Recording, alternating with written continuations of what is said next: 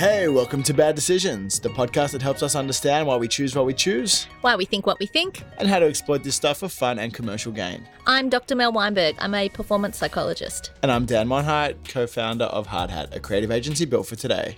Here we go.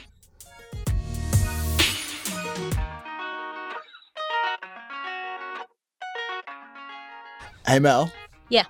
I want to take you all the way back to one of the earliest moments where I honestly felt myself falling truly and deeply in love with behavioral economics. This sounds really romantic. Go This on. is kind of romantic. I was sitting at home by myself, watching a video of a guy who I may or may not have a gigantic man crush on, Dan Ariely. Okay. Hi, Dan. I know you're a listener. And he was talking about the outrageous situation that exists in America that I've since learned also exists in Australia around organ donation rates. And it's this crazy situation where, despite us being the lucky country and a very well-developed, very progressive first world nation, lots of great things going for us, the proportion of us who actually end up with our tissue and organ donated once we die is less than 10%. Now, this doesn't just sound bad. This really is bad, especially when you look at it by global standards, right? So other countries in the world like Austria, Belgium, France, Hungary, Poland, Portugal, these guys have organ donation rates of 98% or higher. Some of them even have organ donation rates of 100%, right? And here we are, where all the way on the other side of the world, maybe we just get a little selfish or something on our island over here, but less than 1 in 10 of us actually end up donating our organs and tissues when we die, which is just diabolical. So basically, like, Australia's a really lucky country as long as you're not dead. Yeah, or on the organ waiting list. Right. Other than that, great place to live. Send your friends and family out here. So the interesting thing about this, particularly from my perspective, is that when you actually ask Australians whether they would like to donate their organs, 3 in 4 people say, yes, of course, I'd love to. And there's this huge discrepancy between the 10% of us or less than 10% of us who actually donate our organs, and yet 75% of us really would like to. We really want to do the right thing. Yeah, which just goes to show we are not only selfish, but we also lie. Yeah. Are we lying? Is that what's happening? Most of us are also lying? Pretty much. I But think anyway, it's called, that's is it just- virtue signaling? maybe. Yeah, anyway, that's Let's look another that up. episode. Yeah. Okay, cool. So the thing that's happening here, and the reason that we are in this situation where you've got a whole bunch of people who say that, yeah, this is something that I'd really like to do, morally great thing to do, count me in, and yet barely any of us do it, is because the default in Australia is not to donate our organs. Exactly, because what happens in these other countries that I just mentioned before is that as soon as you get your driver's license, you're an organ donor, unless you specifically want to go to the trouble of opting out. And as we all know in Australia, or for our Australian listeners here, you are not an organ donor unless you specifically go to the effort of going to the website and registering your details and opting yourself in. So the reason we're talking about this is that it demonstrates the power of what we know as the default bias. Ooh, did you say default bias? I said default bias. Is that our heuristic for the episode? It is. We need some default music. It should just be something really plain and boring and just whatever you've got, really. The closest, easiest thing that you've got, just as the default. I would love, actually, Cops, can you just get your iPod and put it on shuffle? And just whatever the first thing that plays is, that's what we're going with.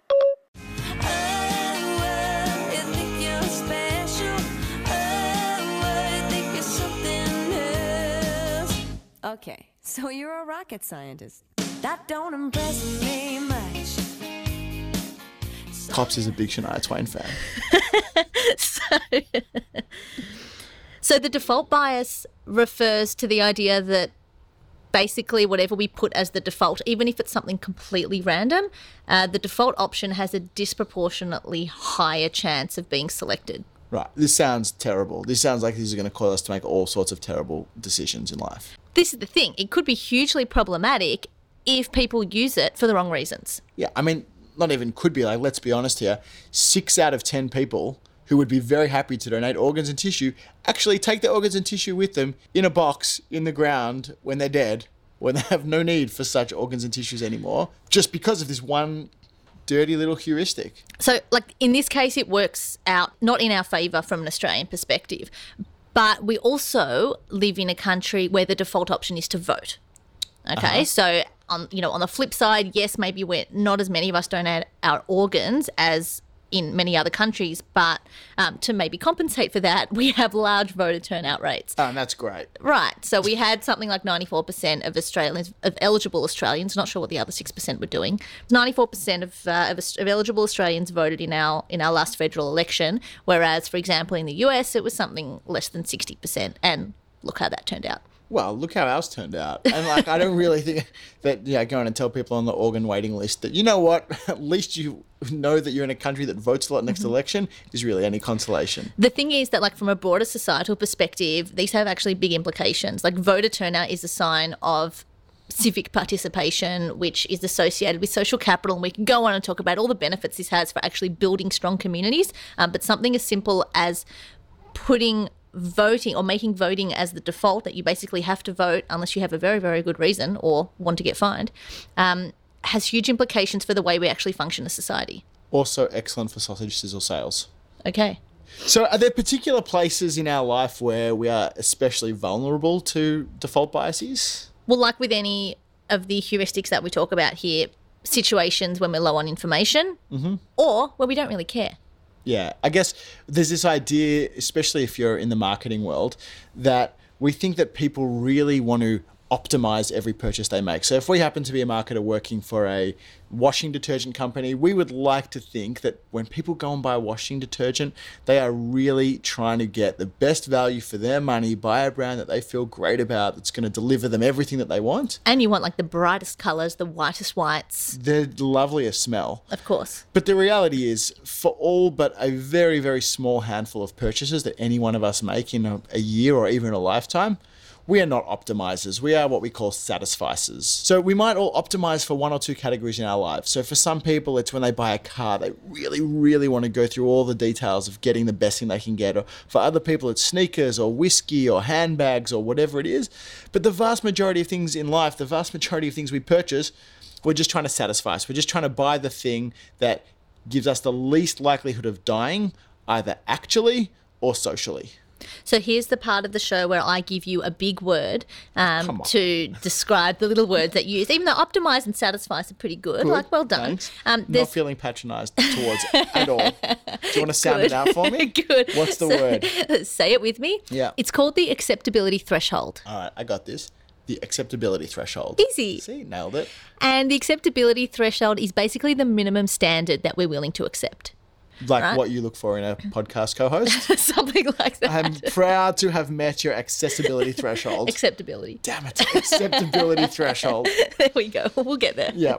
So I guess what we're seeing here is that for all but a couple of categories where we're really looking to optimize what we're doing, we're happy to just take whatever will just get us through, whatever passes our acceptability threshold. And that's really because, to be honest, we're kind of lazy. We're kind of busy, and we're just looking for some sweet, sweet relief from the thousands upon thousands of decisions we'd have to make every day from scratch if default options didn't exist.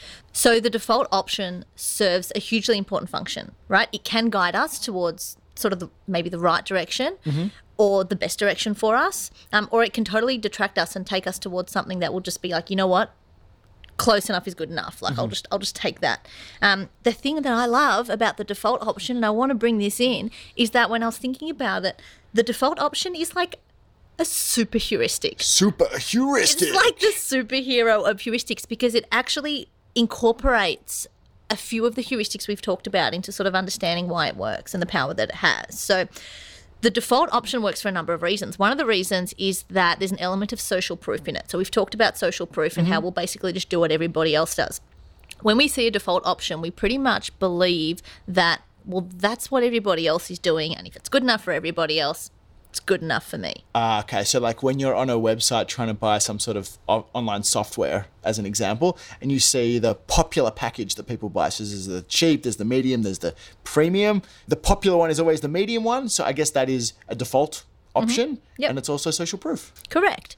Another thing that comes into play is the idea of decision fatigue. We talked about this when we talked about choice paradox and the idea that, you know, even though we like to think that we have so many choices, we're really not very good at making decisions when we have a whole lot of choice. So the default gives us an easy, here you go, just take this, let me take the worry away from you and all the complexity of making a choice away from you, and just take the default. Yeah, so anybody who's been to McDonald's or has worked at McDonald's would know that if you go up to the counter and just order a Big Mac meal, if the person on the other side of the counter knows what they're doing, they will say to you, oh, is that a large meal? Because they know that one option is to stand here and evaluate, well, I don't know, is it a large meal? How hungry am I? How thirsty am I? When is the next time I'm going to be able to eat or drink something? When did I last eat or drink something? Or the other option is just to go, yes, and just get on with it and pay them the money and go and wait for your food to come out. Way easier. Way And this easier. thing, and this sort of speaks into the next one that comes into play, which is that there's a confirmation bias involved as well, which is if the default option is presented to us, I mean, we have to have a pretty strong reason to not go with that option, right? We've got to be pretty sure that that's not going to be the right thing for us, when it's way easier, like you said, to just go, yep,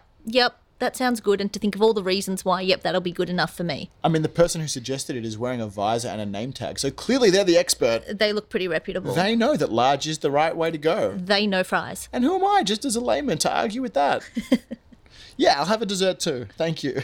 So default bias is a super heuristic, and I'm going to coin that term because I don't even know if it exists, but you heard it here first. Super heuristic. I feel like it's the Voltron of heuristics. It can be. Like all the other heuristics come together and unite to make default bias. Yeah, this is Captain Heuristic right here. It wears a cape. I like it. That's how we know it's super. But it really is one of those things where it's so hard to avoid and so powerful because it pretty much brings together a few of the other heuristics that we've talked about. Yeah, and I guess the thing about the default bias is once you realize it's happening, you start noticing it everywhere.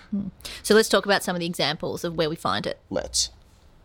Oh, you want me to talk about some examples? If you wouldn't mind. Okay, sure thing. So I guess one of the places that you often see this is, when somebody who knows what they're doing is emailing you trying to set up an appointment, they'll always suggest a time. So rather than saying, hey, it would be great to catch up sometime, let me know when you're free, it's like, oh, God, that's putting a lot of work on the other person. The default bias would encourage that person to say, hey, we should really catch up sometime. How are you Wednesday at 2 p.m. or Friday at midday? So what they've done is they've given two great default options that I could take, which makes it a path of much less resistance to just say yes and end up going to a meeting I probably don't want to go to. So that applies also, it applies one thing in terms of setting up meetings, but it applies more generally as well. So let me give you some research, if I may. When this baby hits 88 miles per hour, you're gonna see some serious shit. So we're going to talk about a study that was looking at the opt-in versus opt-out scenarios with regard to flu vaccination. So basically we've got a workplace here and they set up two conditions. There was a condition where a group of employees were sent an email that said, listen, we're going to offer you all the chance to have the flu vaccine. Please call this number to make an appointment and book in your time. That's sweet of them. Yeah. The other email that was sent to another group of employees basically said, specified a date and a time. So yours might have said, hey, Dan, we're really pleased to offer you the chance to have a flu vaccine at your workplace. Your appointment is next Tuesday at 4 p.m. Please call this number if you'd like to change or cancel. Got it. Right. So some people have a time and date specified. Other people have to opt in, Yep. essentially. And basically what happened was the people who had their time and date specified were much more likely to attend their appointment and get the flu vaccine because all they had to do was just go along with the default that was set for them. Makes sense. I guess it's interesting in a lot of like service-based businesses that the default bias is kind of wrapped up in good customer service. And, at some point you're just being preemptive and doing the right thing for the customer, and sometimes that also aligns with the thing that you would most like them to do. Yeah, so it's like if you go into a retail store and you grab something off the shelf and you haven't even maybe picked the right size, and all of a sudden the salesperson comes up to you and he's like, hey, can I pop that in the change room for you? And all of a sudden the thing's already in the change room, and once it's in the change room, you've basically bought it. Well, you have to go and try it on, at Right. least. So you're basically being defaulted not into purchasing the product, but into the behaviour immediately before it that strongly predicts your purchasing behaviour. Yeah, trying stuff on is a good leading indicator for actually purchasing stuff. Yeah. For me, I was going to say I try and steer away from religion in this show, but I really don't. I think this is like one of the most striking examples of default bias, that of all of the religions in the world, and who knows, there must be hundreds or thousands of religions in the world, the vast majority of people stay with the one they were born with. It's just way easier, isn't it? Yeah, so lucky for them, they were born into the exact right religion and they can just go down that path, as opposed to going through the arduous, very tiring task of evaluating all of the world's religions and then deciding which, if any, are actually the right choice for you and subscribing to that. Well, because once you've been defaulted into it, you then spend the rest of your life in a confirmation bias. Exactly. Going about activities that reinforce the fact that your default option was the right one for you. Exactly. But religious is great. If you enjoy it, good for you. And look, anybody who watches Netflix is vulnerable to the default bias as well. I don't know what you're talking about. I absolutely sat down with the intention of watching 4 episodes back to back. It has nothing to do with that little next episode automatically starting in 5, 4, 3, 2. Okay, you got me. I'm in. Yeah. I think they've actually reduced the time before which the next episode starts as well. To make it even harder for you to opt stop. out. It's like, wait, where's the remote? It's started. It's already started. Yeah. Opening credits are rolling. May as well just watch the whole thing. Exactly. All right, so tell me how brands can use this information. Ethically. So, I mean, for brands, the most obvious, the sort of the tier 1 way of using this is to say, look, anytime we put out options for people, they're going to choose something, right? And if we make one of those options the default, it will be selected a disproportionate amount of the time.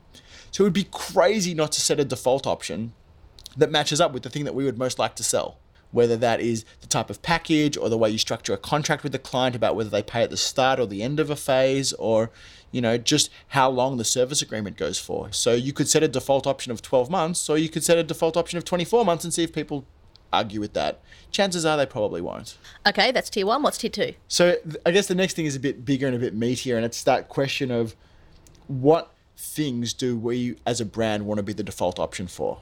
Like, what do we want to be famous for? Mm-hmm. And I think one of the most interesting recent examples of this is Beats headphones.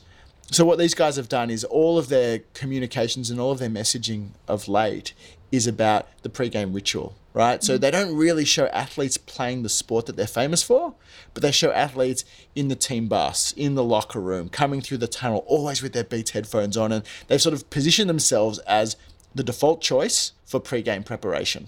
Okay. Which is, it's kind of like uncharted territory. Nobody had really owned that moment before. Everybody knew the moment happened, but nobody had really seized it. So when you're seizing a new moment, you get a wonderful opportunity to present yourself as the default option, the Kleenex, the Blue Tack, the whatever it is for that particular category. Awesome. Is there a tier 3? There's no tier 3. Well, maybe you're the tier 3. Can you elevate it? Well, let me flip it a little bit. And instead of talking about brands, let's talk about the people on the other side. All right. If you are a smart consumer, you have to be aware that there is likely going to be a default option set for you. Right. And the question you have to ask yourself is, hang on, do I want to be defaulted? Do I care enough to not be defaulted, right? Because the default option may be a completely random option that has no thought behind it at all, or you may be dealing with a smart brand who is trying to push you into, or maybe push sounds a little rough. Maybe they're trying to nudge. They're trying to nudge you into making a decision that actually benefits them and may not be the best thing for you.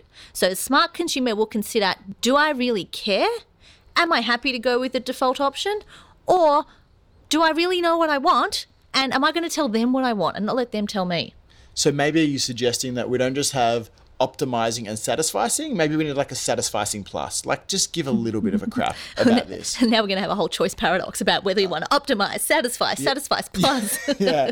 But I guess what you're saying is as consumers, we need to be aware of when these default options are being pushed in front of us. And even if you are just going to lie back and take it, at least be conscious that that's what's going on. Own it. Own it. All right, let's wrap it up. Cool. So what we're talking about today is the default bias, which is the tendency to take the option that has been recommended for us as the default choice. And as it turns out, that option gets selected a disproportionately high amount of the time. And it happens because we have so many decisions to make in our lives that sometimes, and if it's something particularly we don't care about that much, it's easier to just go with the option that's presented to us. And that's fine, but let's be aware of it and let's own that space. That's right. And as marketers, we need to think about a couple of things. One is when we're asking consumers to make choices, what is the choice that we most want them to select and how do we present that as the default option? And as a business or as a brand, is there something that we want to become the default option for? All right, where do we go from here? Well, this is the bit where we do our social media handles. Okay, let's do it. You go first. All right. You can find me on Twitter, on Instagram, at Dr. Mel W, so DRMELW. You can also find me on LinkedIn. And you can find me on a bunch of those sites as well. And I am Dan Monheit, no doctor, as we painfully learnt a couple of episodes back. It still hurts, doesn't it? Still hurt. If you guys have enjoyed this episode, and we really hope you have, please feel free to give us a review via iTunes or Stitcher. Yeah, ratings are good too. And also, you should totally subscribe. Yeah, because that way you can listen next time. Exactly. And the next episode will just start in like 3, 2, 1. 1.